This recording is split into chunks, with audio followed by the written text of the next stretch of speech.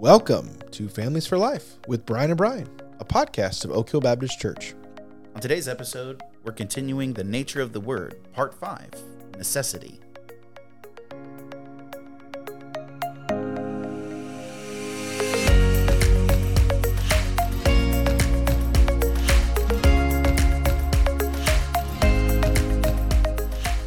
Welcome back. We are back. We are back. We're here, and it's good. I'm excited about this. Yeah. This has been one of my favorite series that we've done. Really? In how many ever episodes we've done? 50 some episodes? Yeah. Well, it is all about the Bible, so I mean, we do love the Bible, and that's a good thing. I just think it's so needed. Yeah. It's a good reminder for all the believers to know this and to live this out, because in our Christianity, the Bible is not revered and as the source of truth that it should be. Yeah. And it's really frustrating when we detach ourselves from the importance of the Word of God. Well, I think it's, Jesus says man does not live by bread alone, but by every word that proceeds from the Father. And I think for us, it's similar to real food. We have so much of it that it's just not important to us anymore because we can get it whenever we want. And so we're not as thankful for it maybe. We don't value it as much just because it's everywhere. I've got several different versions, several different copies. And so it's really good for us to recognize that this came because of God. Like, we have an abundance of the Word because of God's grace and goodness. And I'm excited about this topic. Yeah, honestly. We're answering the question, is the Bible necessary? And if so, why? And so we're going to jump into that. We're relying on, one of our sources has been Dr. Wayne Grudem. Yeah. And he says that the Bible is necessary for knowing the gospel, for maintaining spiritual life, and for knowing God's will, but is not necessary for knowing that God exists or for knowing something about God's character and moral laws. Yeah, so it's interesting when we're talking about the necessity of the Bible, we're actually going to be talking a lot about things that the Bible is not necessary for us to know. So we don't need the Bible to know literally everything there is to know, which is interesting.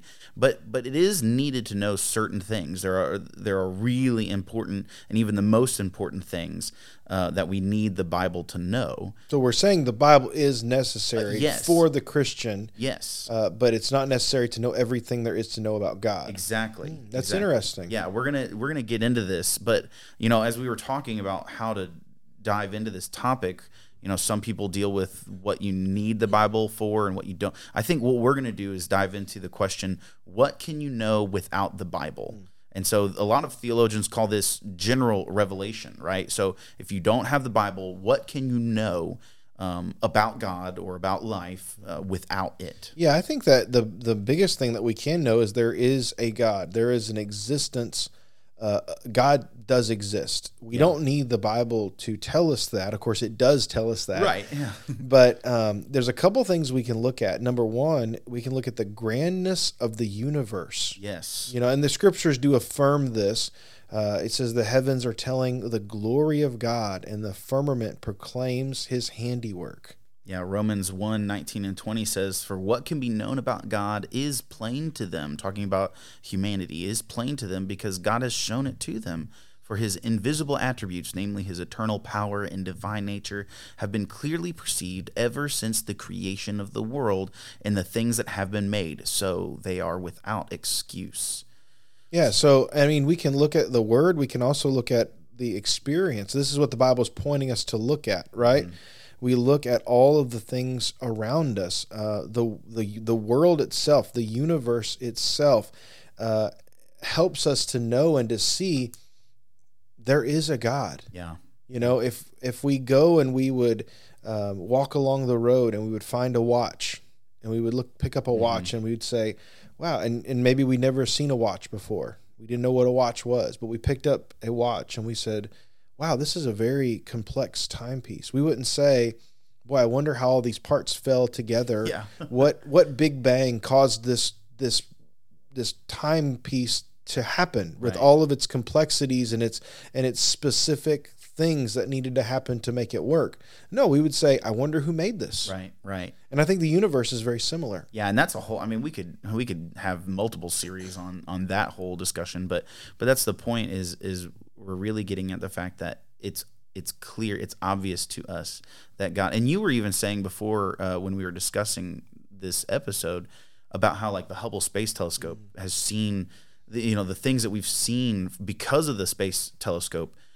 We can see the universe in such a way that has just blown people's minds. I mean, scientists are blown away by the grandeur of the universe. Well, in one picture, they were talking about how there's hundreds of galaxies in like a pixel in of a one frame. picture. Yeah. And so you're thinking, we talk about galaxies, we're talking about our little solar system lives in a bigger galaxy. Yeah. So there's lots of other galaxies out there as well. And, our sun is relatively small. Our planet is very small compared to other suns and bodies and stars that are out there. And so it's amazing. I was showing a video to my son who just doesn't understand what stars are yet, and so I showed him a YouTube video of the comparison of the different sizes of stars, and I'm watching that, and my wife was listening to us talk about it, and I was wow, but then eventually I was like, oh my goodness, like whoa, oh wow, you can't even see our Earth anymore. You can't see. It's amazing. Yeah, so every time we go bigger, we find more and more, right? Like there's no end. It seems like there's no end to the universe, right? Because every time we build a bigger telescope or we send a probe out into space, we find more and more of space. We find more grandness. And so we have to ask, there's no way that all of this could have come from nothing. The popular theory is the Big Bang Theory. Right. And so there's no way that this could have come from the Big Bang. Right. The only explanation is that some intelligent being made this. Well, and what's interesting is the Big Bang says that everything exploded in existence out of nothing. And what we would say is God made everything come into existence out of nothing. Right. And so we recognize that that's what happened. And so how exactly it happened, we don't know, but we do know that God did it because his word tells us, and it's clearly obvious. But one of the things I have an issue with is atheists like to say, well, things are too big and too insanely large. There's no reason why God would need to do that. God doesn't need to do that. And I'm like, yeah, but that's like a billionaire buying a gigantic house. They don't need a gigantic house, but they do it because they can.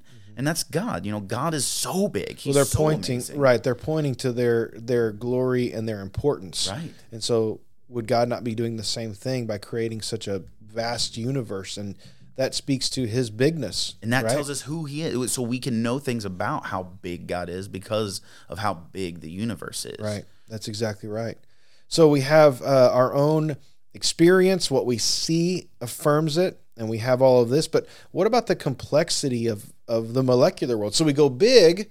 What about going small? Yeah, and this was really your point, and I thought it was a really good point, and it got me thinking. One of the things I remember studying when I was wrestling with different, whether or not God exists, the idea that there is data within the molecular world, like especially in the DNA, in biology, molecular biology.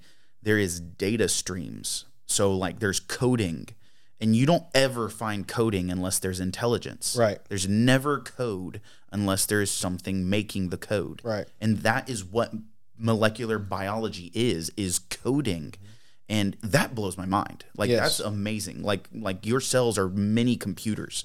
And it's just insane.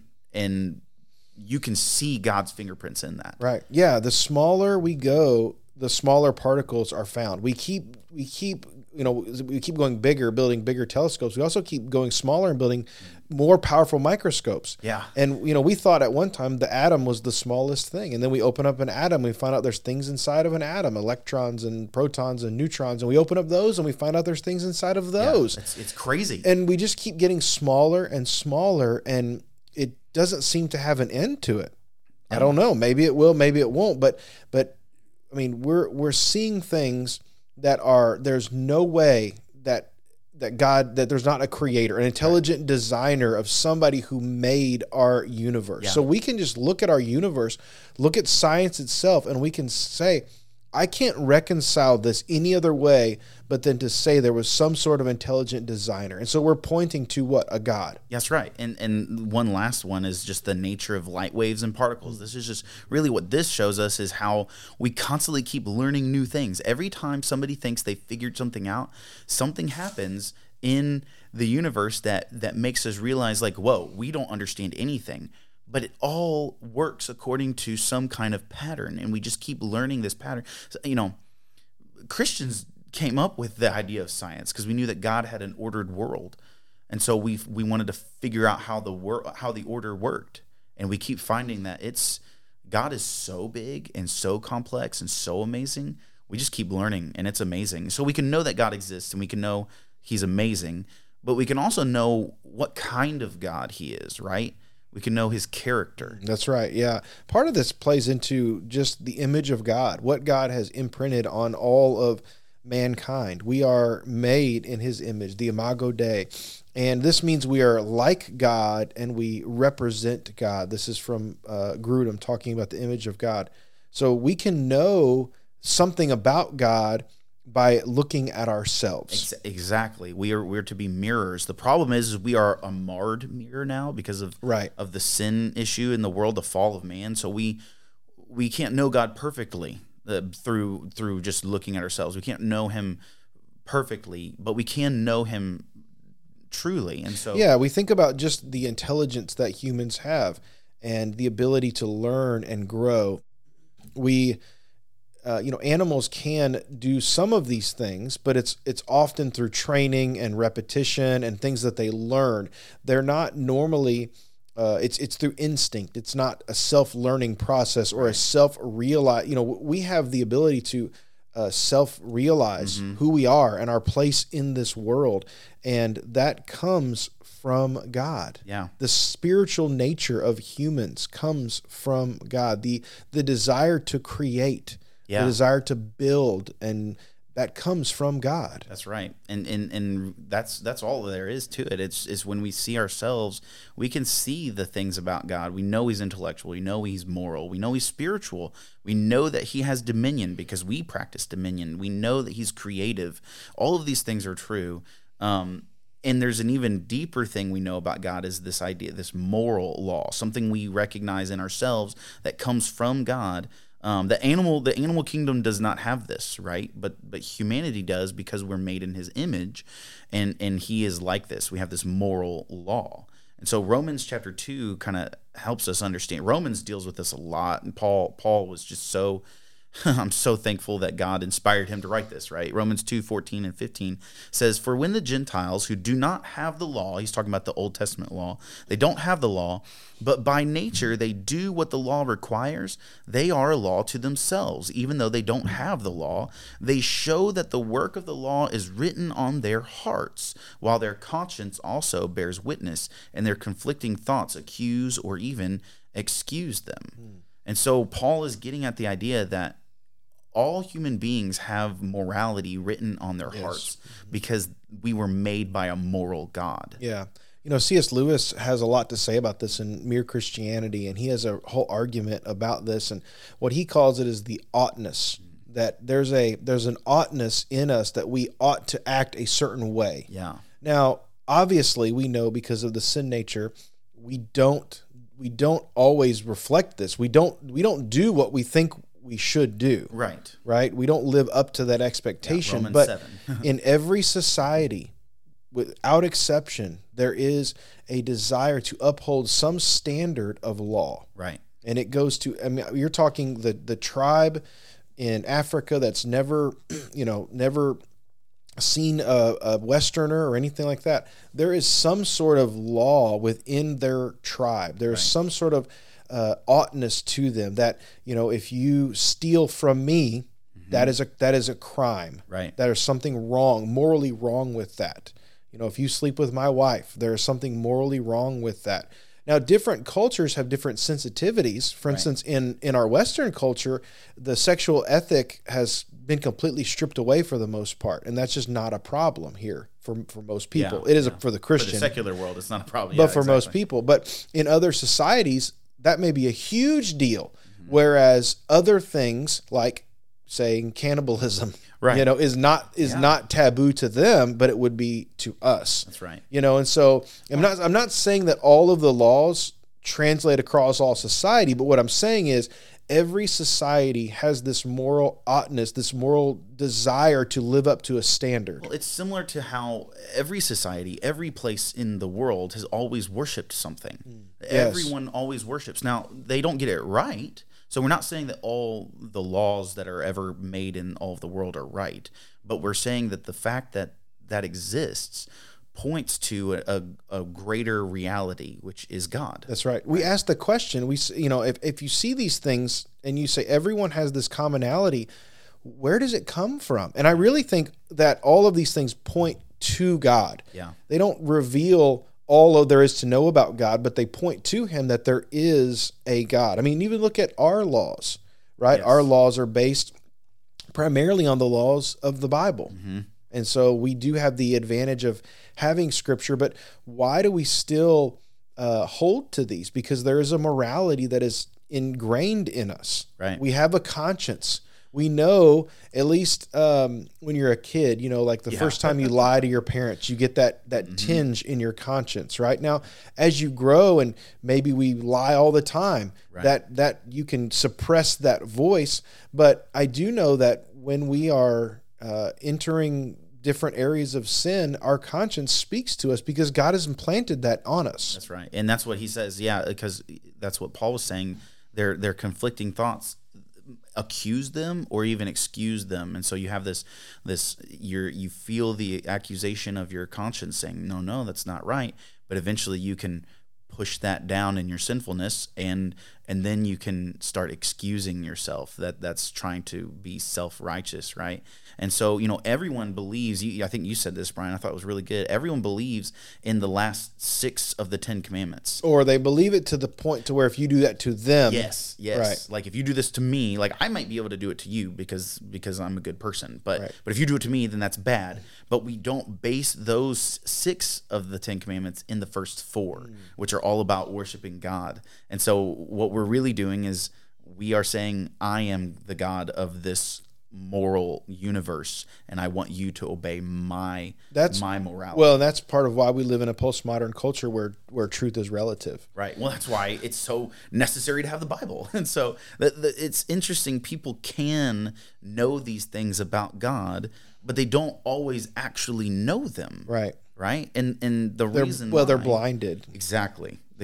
Keep roll with that. Well, it's just because of our sin nature, we're blinded to the truth, and God has to reveal himself to us. We may see that there's a complexity to the world and desire to know this creator, but unless God is able to reveal himself to us in a way, we can't know him in a way that we are have any sort of meaningful relationship with him. And this is why the Bible is so important, right? Yes, absolutely. The Westminster Confession has a really good quote. It says that although the light of nature and the works of creation and providence do so far manifest the goodness, wisdom, and power of God as to leave men inexcusable, yet are they not sufficient to give that knowledge of God and of his will, which is necessary for salvation. And somebody who I think of, there's a popular guy out named Jordan Peterson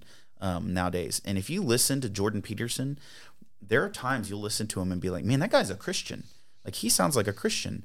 But the more you listen to him, you realize, like, he doesn't actually have a relationship. He doesn't really believe these things. I think I've been paying attention. I think the Lord's actually working on him. I've been paying attention. It's really interesting. But he is an example of somebody who knows all of this stuff, all of this general revelation. And he just hasn't started believing the Bible yet. But I think God's working on him. And so let's talk about, what do you need the Bible to know? What is this special revelation, right? Yeah. What is the Bible necessary to know? Yeah, the Bible is necessary to know the gospel. And this is really a hot point. I listened to the lecture by Grudem, and he made a big point about this, because oftentimes when we speak apologetically, this is the question people want to know. Most of our society, and shamefully many Christians, believe in a universal salvation. Yeah. At some point, Whether it's through the means of Christ on this earth or in the afterlife, we will all be saved. And this is where the Catholics get their idea from purgatory, and only the really, really bad people, the really, really bad sinners go to hell. But this idea of universal salvation is nowhere in Scripture. And so what we find in Scripture is the idea of the gospel, and that we must know the gospel, receive the gospel, believe the gospel to be saved. And so someone has to either tell it to you, or you have to read it to know the gospel. And so this has many implications on the Christian faith, because we look at the world around us and we know that the gospel has not gone to the whole world. Yeah. There are people that have, many people, millions of people, maybe billions, that have died without hearing the gospel. And those people go to hell. And we say, that's not fair, right? We say, that's not fair. God should not do that to people that have never heard the gospel. But here's the thing. Every one of us, because of our sin nature, we stand before God accused. We stand before God guilty of sin. Right. And if God never sent Jesus, if he never made a way for us to be saved, and every one of us died and went to hell, it would be right and just. Yeah, because we get what we deserve. I mean, that's the beauty of the gospel. The gospel is good news because there is bad news. And what God has done through Jesus is mercy. Yeah. God doesn't have to do that. He desires to do that because he loves us. That's right. And so it comes back on us to say, Christian, you need to be doing what God called us to do and go to the ends of the earth. Share the word. Share the gospel. We need to be doing more of this, because I don't think it's on God.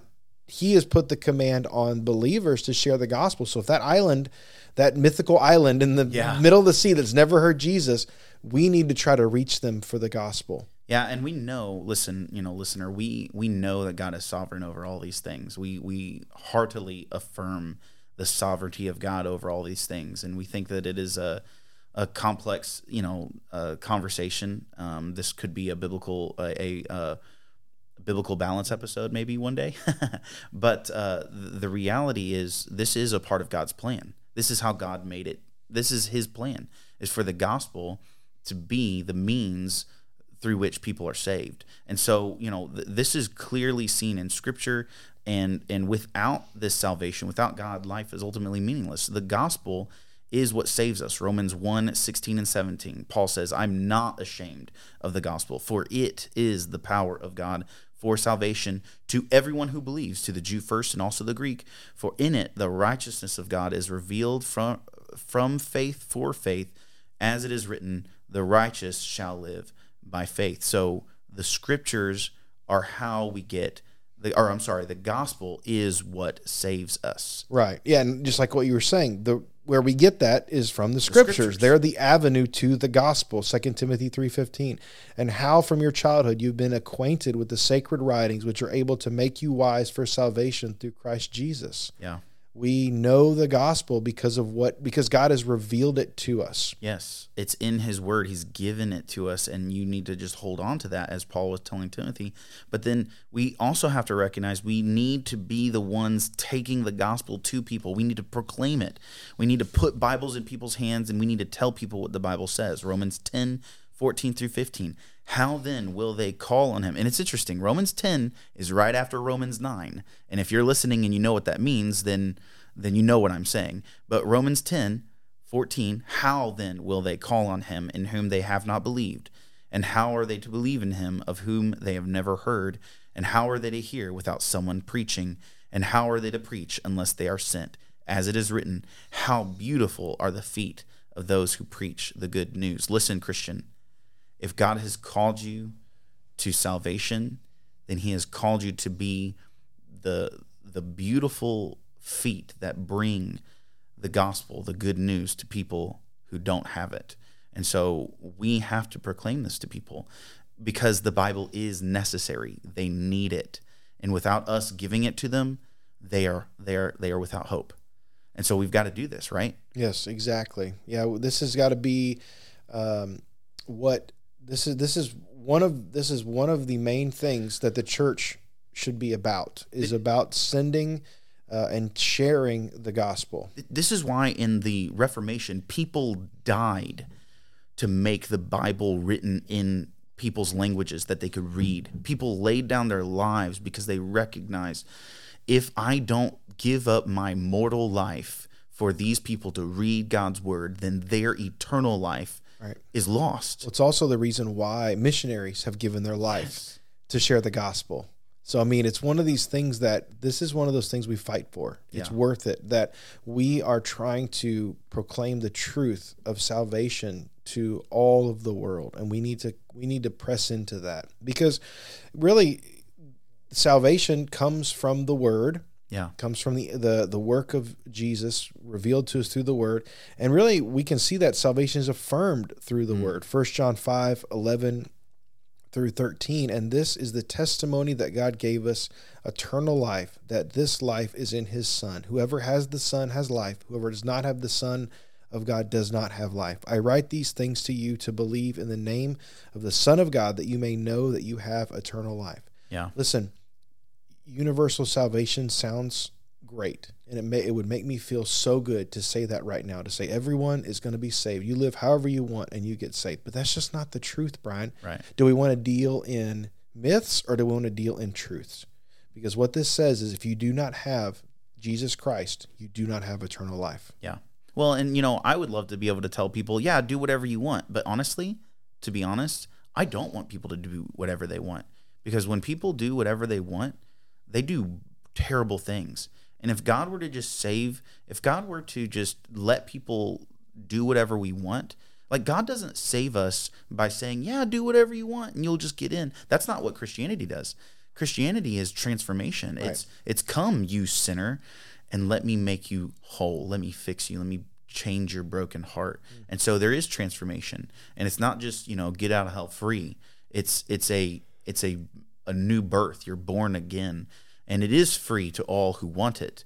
But the thing is universalism sounds good, but it's not good when you really look at it. And what is good is the gospel. The gospel is good, and you only have it in the Bible. And so from the gospel, we are given this new life. We are born again.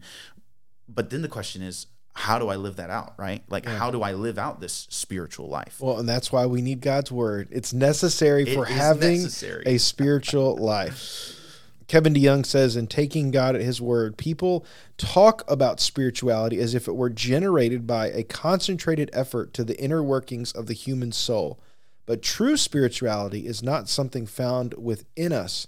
It is something outside of us, created by the agency of God's transcendent Holy Spirit. Yeah, that's exactly right. Sanctification, this spiritual growth, requires the Holy Spirit using his word that he inspired to reveal Christ to us and to transform us into Christ-likeness. That's what sanctification is, Yeah, one of my most favorite verses, Jesus' most famous verses, most favorite, John 17:17, sanctify them by the truth, your word is truth. So what he's saying is, we are made clean, we are set apart by the truth. Yeah. Okay, so the truth is what we're seeking, because that is the part that transforms us. Right. How do I get the truth? Well, he's saying your word is truth. Yeah, thanks. So if we follow the logic there, if I want the truth, I must be in the word. Right. If I want to be made like Christ, if I want to be set apart, if I want to be made holy and sanctified, then I must get the truth. The truth is in the word. And listen, this is a big deal. Everybody and their grandma does yoga nowadays. And I'm not hating on yoga, but they take your grandma does yoga? Not my grandma. Oh. But there are people, everybody, it's just a huge thing. And what I'm getting at, the point I'm making is, yoga is not bad. That can be good. But when you take it to the spiritual level, like, everyone is eaten up in our culture with this idea of personal spirituality. And the problem with that is, it is completely devoid of actual spiritual life in God, right? And so you can't have spiritual life if you're not connected to the spirit of life. That's right? True, yeah. And that's what we're getting at. Colossians 1:28, he says, him we proclaim, talking about Jesus, warning everyone and teaching everyone with all wisdom, that we may present everyone mature in Christ. You don't grow spiritually. You don't grow up in this. I like to think of it as, if you're born again by the Holy Spirit, Well, then you're a baby Christian. You're a baby spiritual Christian. And you have to grow. You have to mature. You have to grow up. How do you do that? By feasting on the truth, which you just said in the Word of God, which points us to Christ. You grow up into Christ likeness. Mm-hmm. And so we have to have God's Word in order to do that. You can't do that simply by chanting in your room alone. You can't. Yeah.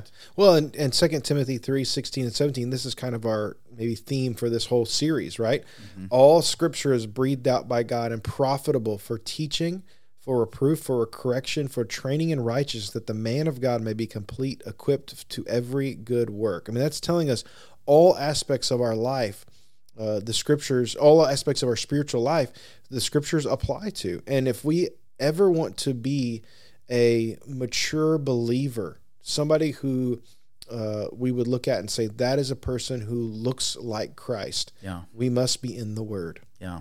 Well, and I love it because, the Bible, it's necessary. I have to have it.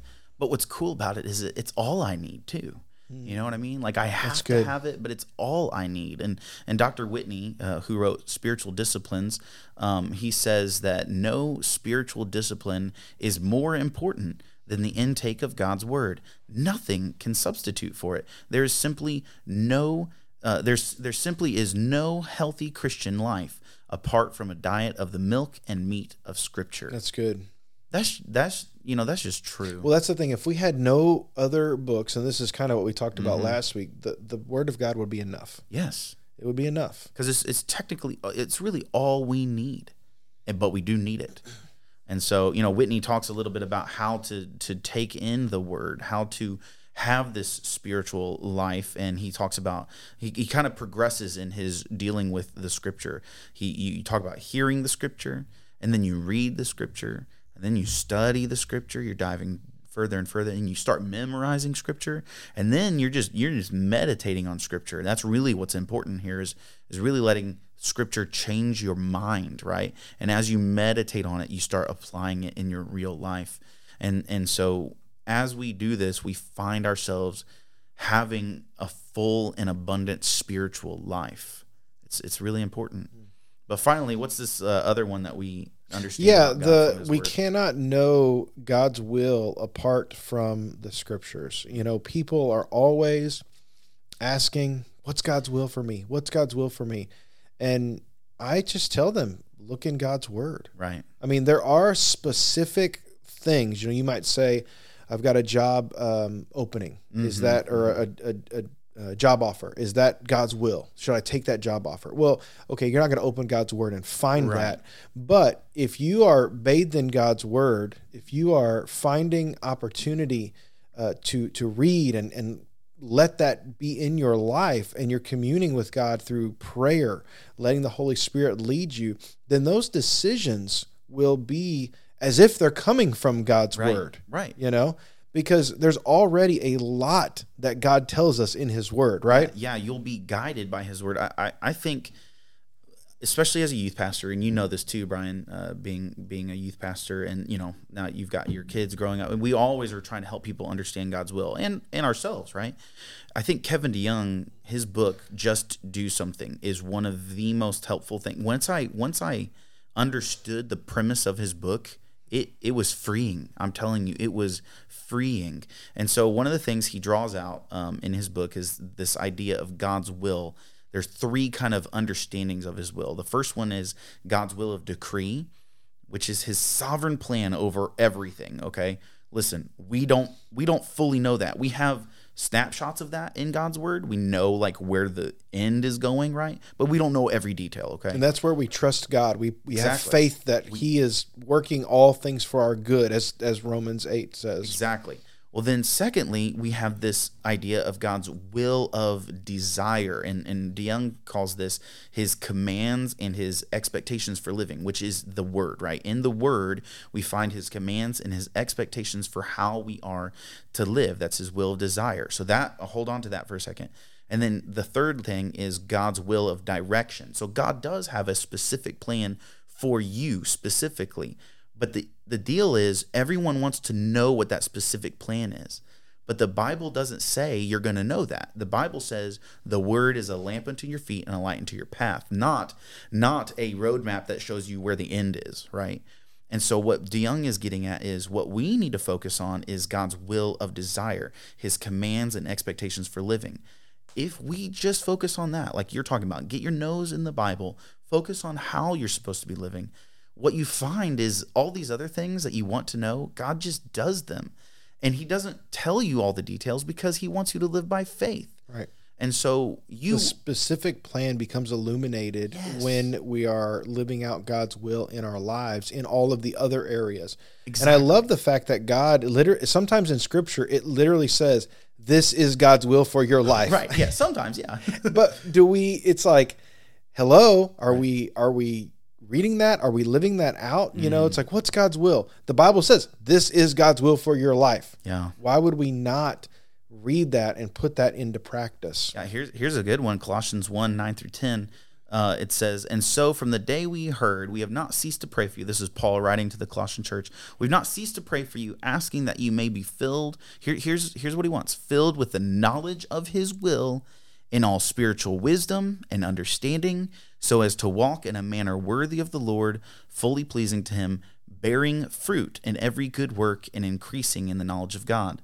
So what's God's will? Is that you grow in your understanding and knowledge of God, and that you do good works. You bear the fruit of the Spirit, and you live that out. I mean, that's not that complicated. It can be hard, but it's not complicated. Right. This is easy to understand, hard to live out in practice, right, because we're being shaped and molded by the Word of God, and that's hard sometimes. Just like Galatians 5:16. But I say, walk by the Spirit, and you will not gratify the desires of the flesh. Yeah. That's God's will for us, to walk by the Spirit. If we want to be sanctified, get rid of fleshly desires, what do? We walk by the Spirit. What does that mean? He explains it to us in his Word. Mm-hmm. Yeah, and the Word of God is the inspired Word of God. It comes from the Holy Spirit. So right, reading his Word, and I've said this, I think maybe on the last one, it's like reading the Bible is like, reading and praying is like texting God. When you pray, it's like sending a text message to God. And when you read his Word, it's like reading his text back to you. If you're texting somebody but never reading what they respond back to you, you're going to have a really weird conversation, and you're not going to have any idea what your relationship is like. That's good. And so if we're not listening to the Holy Spirit talk to us through his Word, then we're not living by the Spirit. And so all we need to do is get into the Word, ask the Lord to help us apply it to our lives, and then just do our best to live it out. He will work those things out for our good and his glory. Yeah, these are things we must. The Word of God is necessary for us to know the gospel, to have the spiritual life, and to know God's will. We cannot know these things without the Word of God. Yep, that's so right. It is necessary for the believer's life. Well, it's necessary for life in general. And I would say, because we need to know these things from the Bible, like you need the Bible, period. So you can know other things, but my point is, if you don't have the Bible, you don't ultimately have life. And so it is necessary for all people. That's why we got to take it to the people. And so that's the question, right? Why does this matter? Yeah, let's get into some application here of why this matters. So first of all, this matters just kind of in general. Like we said, this is it's necessary. It's necessary for us to live, to know the gospel, to live it out, and really to have a biblical worldview. This is really important in our day and age, with culture changing so fast. And one day culture says this is wrong, and the next day it says no, this is wrong, or this is right. And if we're anchored to God's Word, we will have a biblical worldview that will stay true no matter what. Yeah. You'll know truth. You'll know who God is truly, and you'll know the world truly. I think C.S. Lewis, I was listening to him too, and he talked about how Christians know good and evil because we used to be evil, and now we've been transformed. That's good. Whereas the truly depraved person doesn't really recognize his depravity. And I was like, wow, that's so true. And so you'll know the world more clearly when you have the Word of God.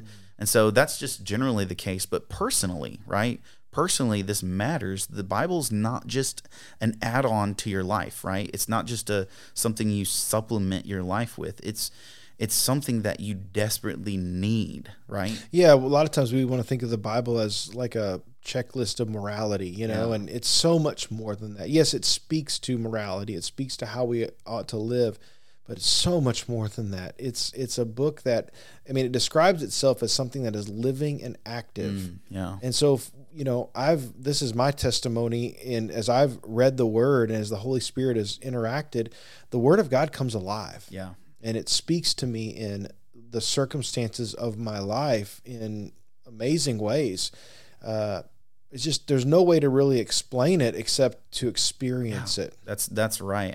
It's not something you can ignore. It's really the only thing that can give you life and godliness. It's the only thing.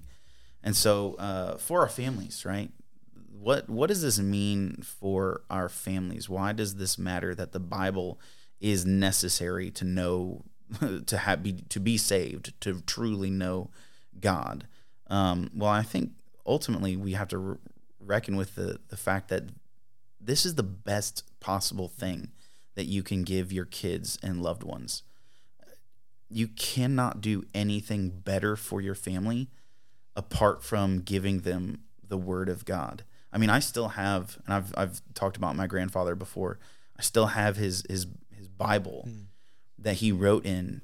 And that's the best gift. I drive around in his Bronco that he gave me. I love that thing. But I would not trade the biblical knowledge that he taught me for that. Like there's nothing better than this, right? Yeah. We teach our kids how God wants. We teach our kids all of these things we just talked about, the gospel and spiritual life and God's will. We show those things to them through the Word of God. And so if we can help them understand the necessity of God's Word, we're giving them something that is of lifelong value. Yeah. And ultimately, we're implanting a legacy in them that hopefully will go on into many generations. Yeah. If the generations would just cling to the Word of God, then they would stay on the right course and for a very, very long time. Yeah, I want to just read this so I say it the way I wanted to say it. We have no better gift and should have no higher priority than to make God's Word a normal and invasive part of our family lives.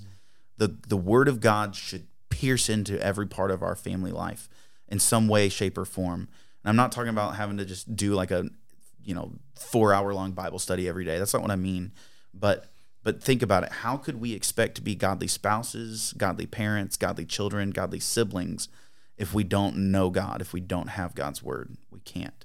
So it's vital for our families, and it's vital for our church. Yeah, finally, for our church, I don't know how you do church without the Word of God. I really don't know. What is even? I'm laughing because churches do try to do that. What is even the point?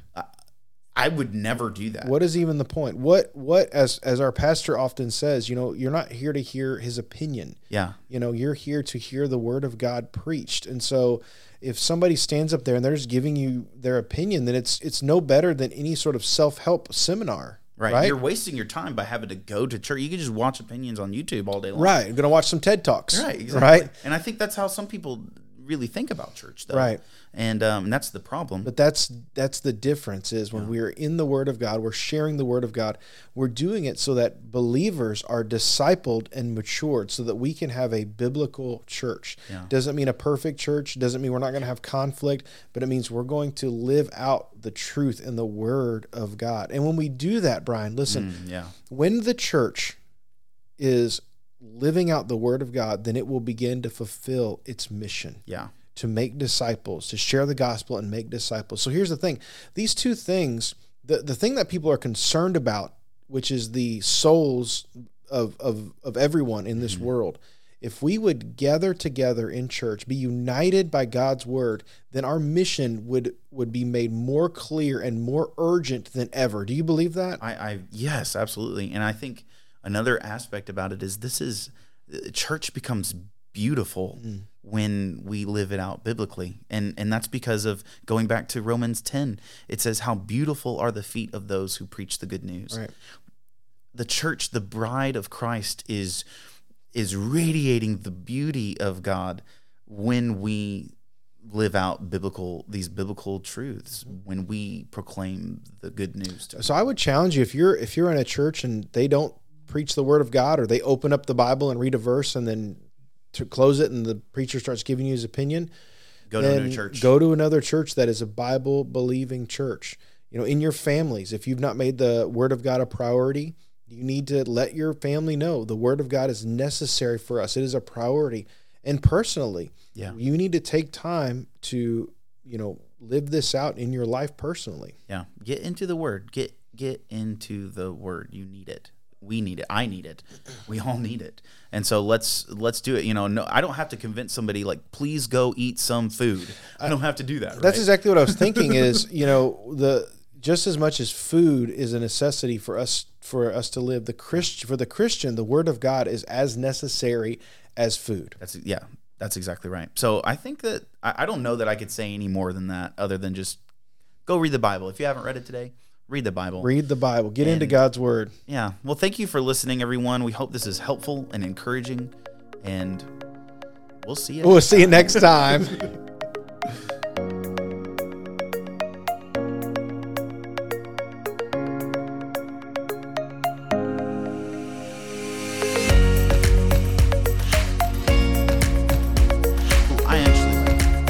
We did a lot. I'm glad that we did that. I enjoy being a slight part. I know I don't do a whole lot with that normally, but listen, I'm just a blessing to other people. It's just who I am. Oh yeah, absolutely. That's what I was saying. Who I ooze. I ooze blessings. Blessings to other people.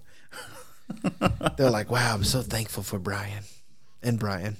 Is that what they do? Yes. That's exactly what they say. Yep. Well, I don't know those people, so when you find them, tell me. It's after our episode on thankfulness. Yeah. Be thankful for me. Humility. Yeah, right. Exactly.